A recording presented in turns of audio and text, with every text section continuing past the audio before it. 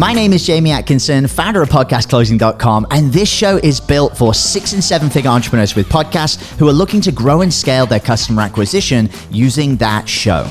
If you're a 6 or a 7 figure entrepreneur with a podcast and you want to get featured on this show to talk about your own podcast journey, go to top100interview.com. Now over to your glamorous host, Brittany Chatterbach, and don't forget to subscribe for daily interview content.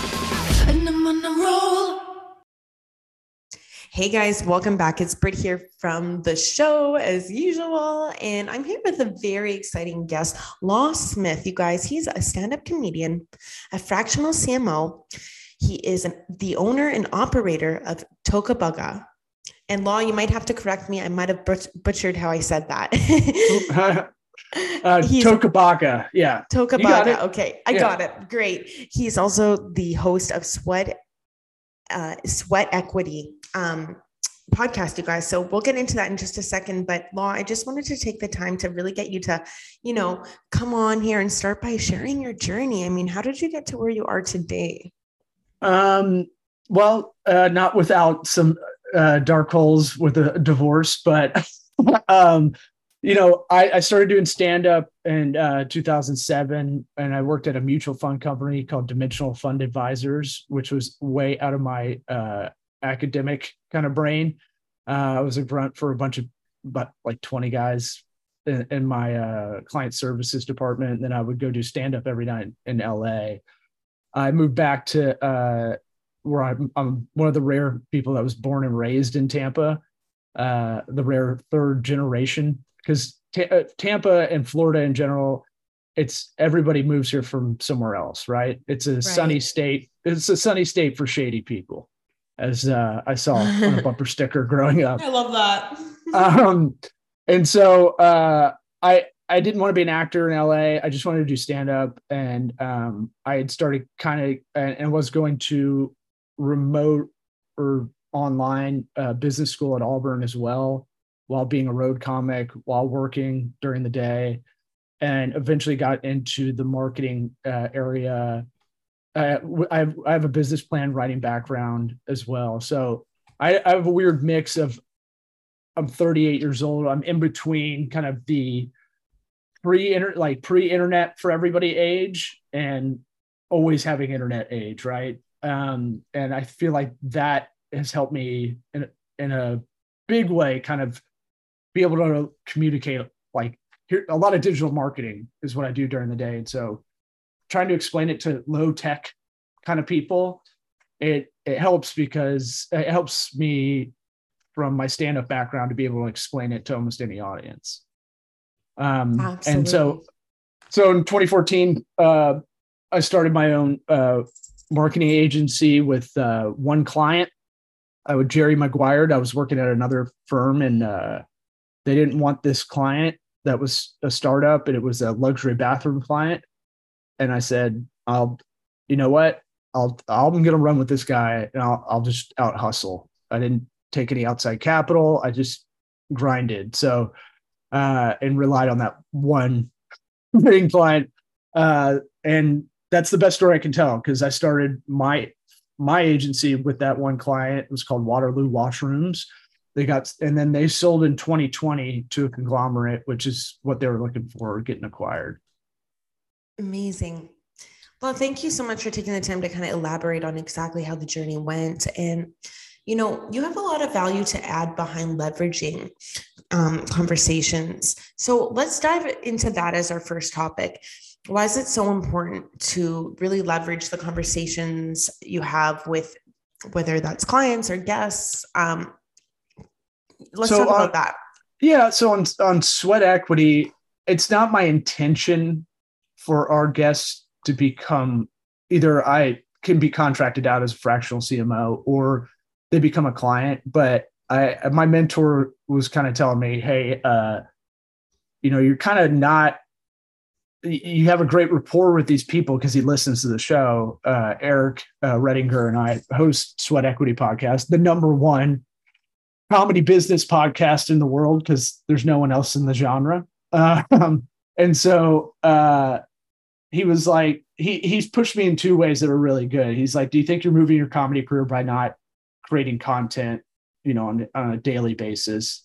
And I was like, F you, like he was right. And then the other part was, we established this good conversation and now we're getting a lot of really great guests. We have bookers coming to us to put their people on, instead of us going out having to find everybody. And we're getting these CEOs of these with really interesting stories. And more than not, we end up gelling with them even just via Zoom. And, I never want to be gross with the podcast and be like, hey, you came on, let me see if I can make you a client kind of thing. It's more like, you mentioned this, you've got a hole in your game here. I think Eric or I could help you with this. And so it's not the intention. The show's kind of its standalone thing, but it can be leveraged, one for the other.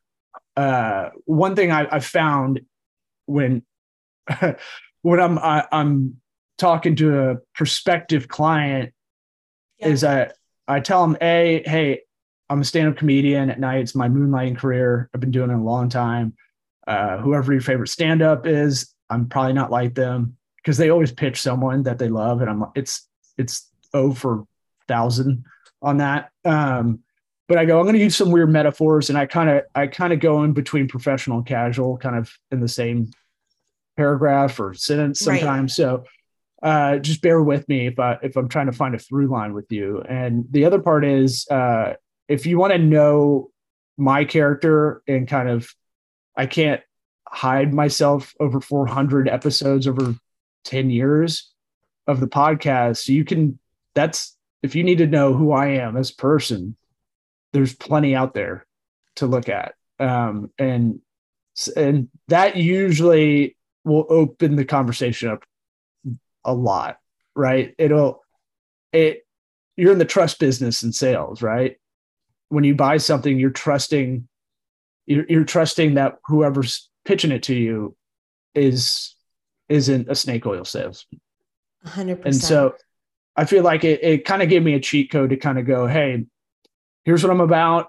I like to be silly and make really crude jokes a lot of the time, because I just thought that's what makes me laugh. But my actions are way different. I should put this on my dating apps that I'm on, but I've never been arrested. I've never I've never started a fight. No, I should put, I've never had an STD. What else haven't you had? Let's see. Keep going. Like, I've never, I had like a hit list, and I was reeling this off to a friend of mine who's a brand advisor. And he was like, why aren't you putting this on your dating apps? I was like, I don't know. You should. I'm not addicted to drugs, all those, sadly, I'm in a really rare, I have a day job. I have my own company. I have passions. I got a vasectomy. I don't know if that matters, but for the dating app metaphor. For some people it will. Yeah. But it's one of those things where, I try to be just really upfront. I've been called an aggressive optimist. So I think people find me intense sometimes. But it's only because I'm the biggest male cheerleader for friends and family that tell me they want to do something. I'll be the guy that calls them up and follows up because, that's what they asked for. Or if it's a client that wants to do something and it's very ambitious, same thing. If I feel like their proof of concept or their business plan looks good, or just their vision, and they need help guiding through that, we'll start goal setting. We'll start all of that. And then the best leveraging I have is just word of mouth referral, because the hard part about it, I'm going to say mostly digital marketing. We do offline as well. But most of the time we're in the shadows and we have to be confidential. And so it's really tough to promote, humble brag your own work, because it's something that I really respect it too. It should be confidential for the client unless they allow you to talk about it. So I don't know if that answered your question, but that was, I can rant as long as you let me go. This is great. No, I want to see what would you say is like, Let's talk about your client acquisition. Now, you mentioned referrals, word of mouth. Let's talk about what is your main source though of business? Like, where do you get most of your clientele from? I was looking at that the other day, honestly. A lot of it is referral because it is like having the secret weapon, especially for like, I have a law firm niche, a lot of small, medium-sized law firms that hire me. And not because my name's Law, it's Lawrence or Miss Jackson if you're nasty. But, it's one of those things where, lawyers don't want to give up their queen piece on the chessboard to other attorneys because they're all kind of very referral based. If they don't have the practice area, they have someone they know to refer that case to. But when it comes to getting them leads, it's tough because they're not going to refer me out. But I've been able to, how about this? So the main chunk comes from you do good work. Good work begets more work, right? So that's kind of my philosophy, number one. And that's probably 50% of the client acquisition I have. The other chunk is I have kind of what I call preferred partners, right? Mm-hmm. Here are people I complement or supplement with, or Tocobaga supplement complements with. Like I have a Apple IT, the only business certified Apple IT provider in the Tampa Bay area. Shout out to Scout IT. And the way I kind of look at it, they do the back end, we do the front end. And so we've referred clients back and forth because they have a lot of attorneys, they have a lot of professional services businesses, very similar kind of target audiences we go for. And they always get propositioned to do marketing. They're like, we don't do that. Here's our go-to. And same with me.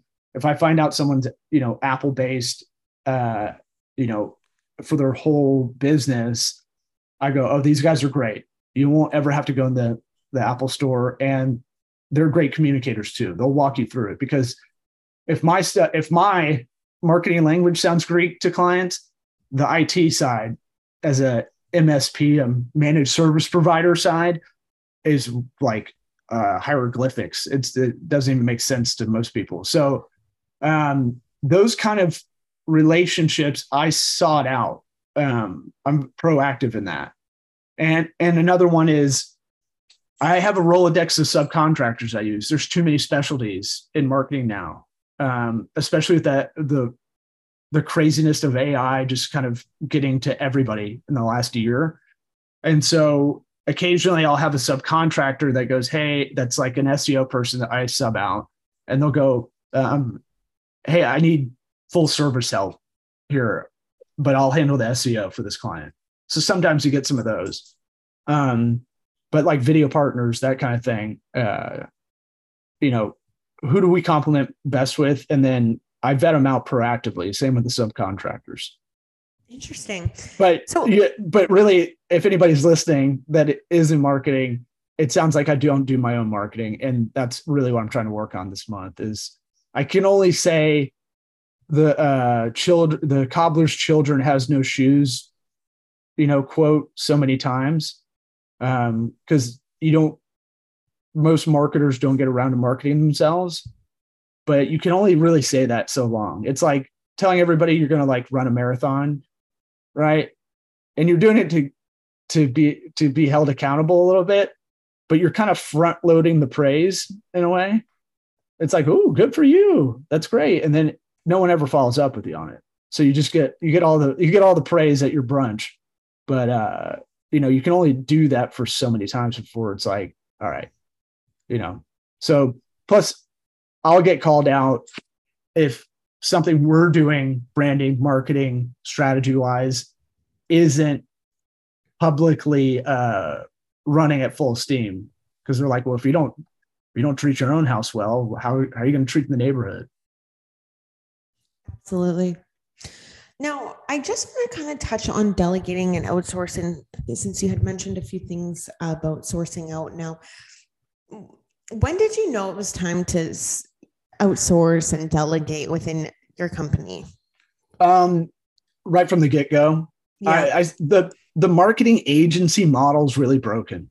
A lot of them, there's a lot of them that are successful and they'll tell you they figured it out. I've been inside those. I've been plucked to be, an inside hire at points. And the problem with, again, there's so many specialties now, right? That I could probably list off about 50, like SEO, PPC alone. You could be awesome at Google Ads, but you might not know anything about the other search pay-per-click advertising, right? So you need certain people. And so my whole idea was like, okay, most agencies break when they get a little big, right? There's a couple of like benchmarks. They get 5 employees, but those 5 employees can't do everything, right? And so it's one of those things where now you have a bunch of full-time salaries that you're trying to feed. And so I always looked at it like, I'm not going to hire anybody full-time until I have to. Now, the flip side of that is you have to be really good. I call it like a depth chart, like a football team's depth chart, because I'm a meathead. And I would literally have like index cards on the wall. Okay, this person's SEO. And then also every client has a different set of variables, right? So if I need a PR person, what's PR, right?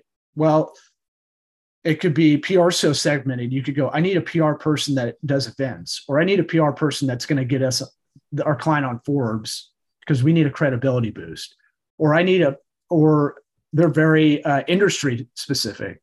Just for example, like a sports PR person doesn't have the connections that an entertainment one does, or a product PR company does. So my thing was always like, all right, get the best subcontracting team for the client and their needs first, not try to jam a bunch of full-time employees to either slowly or incorrectly or both try to execute services. Does that make sense? It does. 100%. This is huge. And this is key, right? So, Law, I know that our episodes are really, really short, but I want to give you like the next couple minutes here to talk about anything that you have focused on for the next, anything that you desire or have going on within the business in the next 3 to 6 months from now that you want to share with my listeners, or even within the podcast. And then also the best way to reach out to you, if there's anyone looking to connect with you off my listenership. They can go to lawsmithworks.com, or any of my social handles, I think, are lawsmithworks. You can get to me through that. Or sweatequitypod.com, or my agency site, Tocobaga, but it's TOCOBA.GA. Any of those will get to me.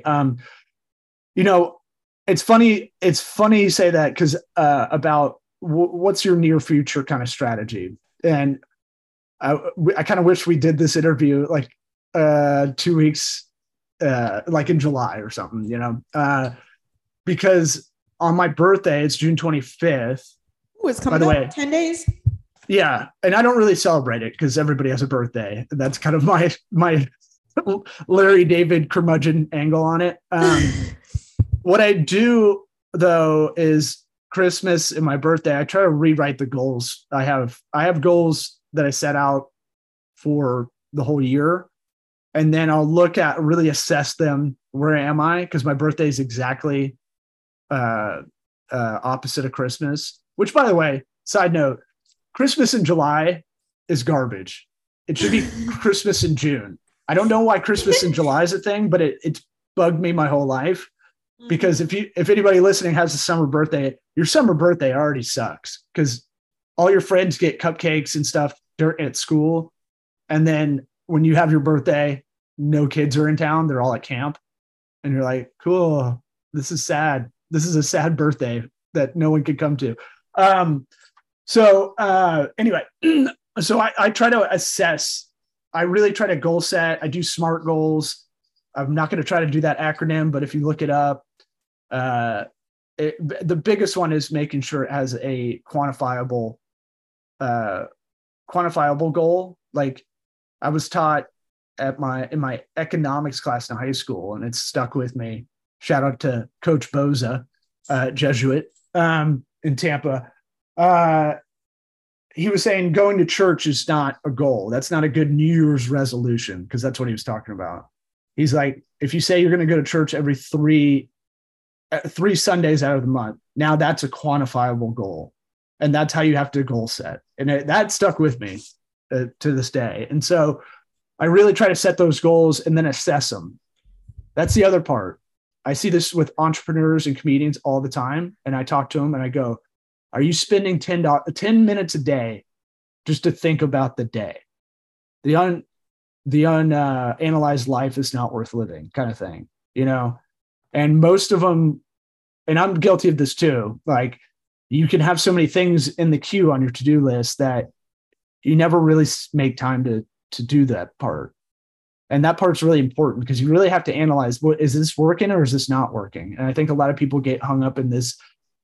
Another real gripe I have is everyone's busy, you know? Right, and everyone.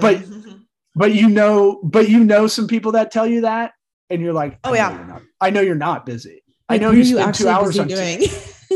I don't get on TikTok. I only post video clips, stand-up clips and the podcast clips on TikTok, but I don't go on it because everybody I know that likes it is addicted to it. And I was like, they're like, yeah, man, I spend like an hour or two a night doing that. I'm like, yeah, most people right before they go to bed and before they fall asleep and right when they get up, right? Yeah. And I go, I had an addiction to like, not real addiction, but I'd play video games like those NCAA college football video game like 10 years ago, 20 years ago, whatever, 20 years ago, at least. And I'd play that. You'd be recruiting fake players to your team in this game. And my roommate walked in and he's like, what are you doing? Why are you playing this so much? And I was like, I don't know. This is a waste of life. That's how I kind of look at TikTok. I'm like, I don't need that addiction, or I don't want to watch Game of Thrones because that sounds like homework now. That's like 60 hours of my life. And I'm not really interested in it anyway. So I really try to go, a couple of years ago, I really made a calculated effort to go, instead of doing 100 different things and kind of burning out bandwidth wise, I'm going to focus on being a good dad and being present with my kids because I have them half the time. And I don't want them to be a stand-up comedian talking about how their divorced dad was aloof, because I've heard that story a lot. Chris Rock talks about keeping your kids off the stripper pole is his number one job. Mine's the mic pole. If they do stand up, I probably messed up somewhere. The other thing is my business, staying healthy. I have to work out every day. Right before we did this, I was like, I'm going to wake myself up and go work out real quick. Cause I get I'm like a mild depression if I'm not active playing sports or doing whatever. You mentioned like that's really good that you mentioned. I don't mean to cut you off, Law, but no. You know, I was going to ask you, as a successful entrepreneur yourself, you know, what are some what are, I guess, common traits or habits that you see yourself and other successful entrepreneurs have? Is it with you? Is it, you know, you work out every day to give you that energy, to give you that, set the tone to the day kind of thing before your meetings, or any other successful tips for any other entrepreneurs that can make a big change within business, within communication, that you can do outside of the business? Well, the other two things were stand up in the podcast, and those were the 5 things I was focusing on. But to answer your question, it was, how about this? I'll give you, I'll give an extreme example, and I'll give a kind of a practical thing you can do that I did. Okay. So if you look at all the uber top tier echelon CEOs, entrepreneurs, right?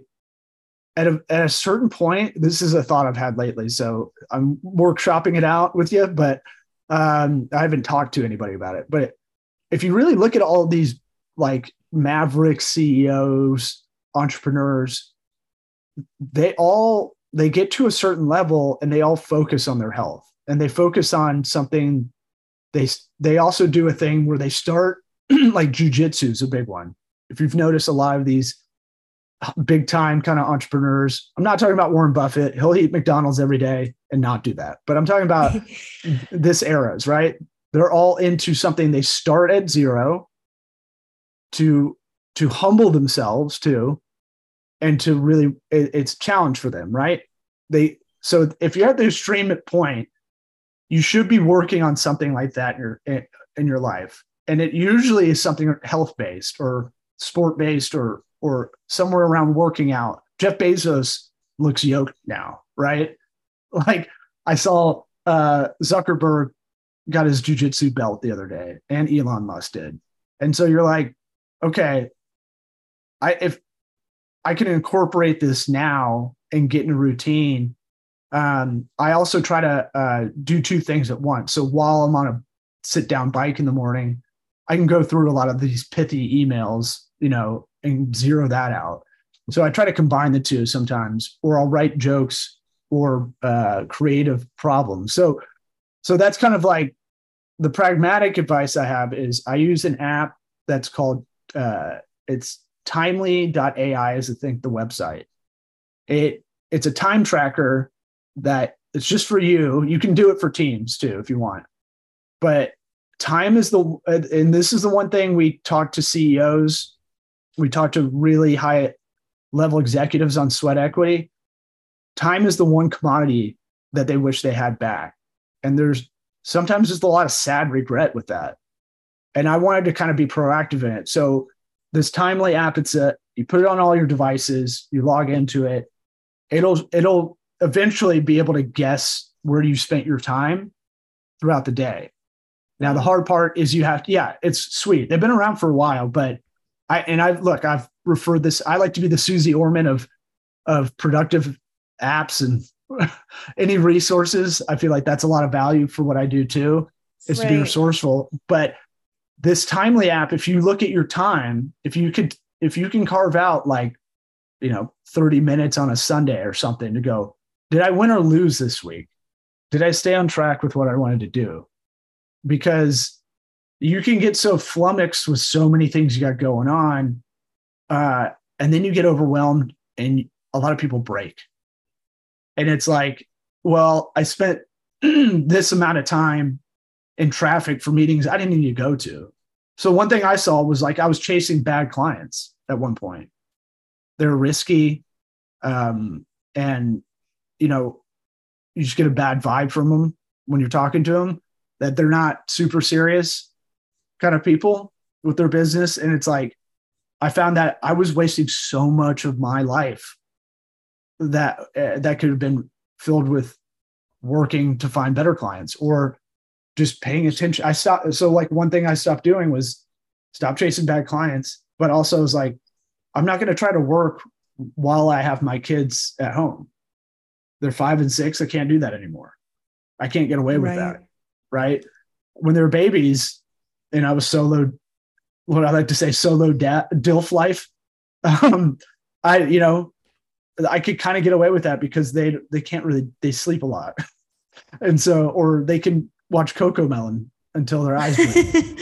Yeah. And so it's that thing of I found out over time, I'm not getting the work done I think I am. And I can't stay up late anymore. I can't do all-nighters. I have to wake up early and hit it. So that's kind of my extreme example of kind of pragmatic advice. And this is stuff we talk about on our podcast a lot too.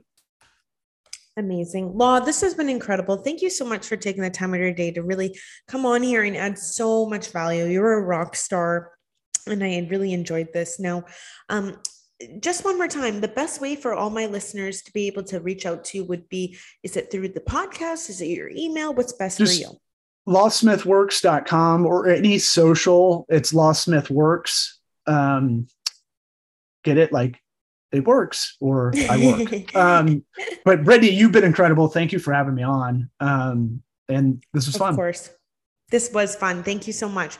Group, if you're listening and enjoyed, please like and subscribe. If you're a six-figure entrepreneur or higher and want to come on just like Law did today to talk about what's going on in your business, talk about the podcast, a little bit about your journey, please go to top100interview.com. I'd love to have you on as well.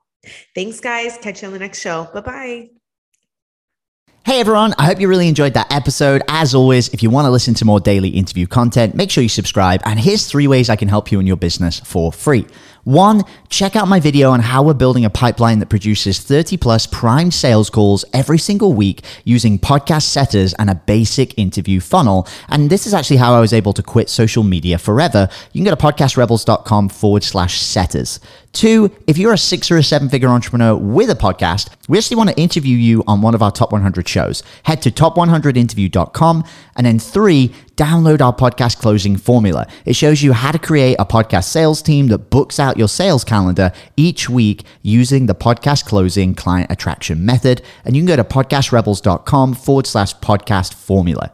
Now at podcastclosing.com, we help 6 and 7-figure entrepreneurs with podcasts create a system for predictable client acquisition without relying on paid advertising or social media by building out podcast sales teams. Now, if you want help turning your podcast into a high-ticket client acquisition machine, then book a call with our team to see how we can help. Go to podcastrebels.com/chat. All right, guys, we'll see you in the next interview.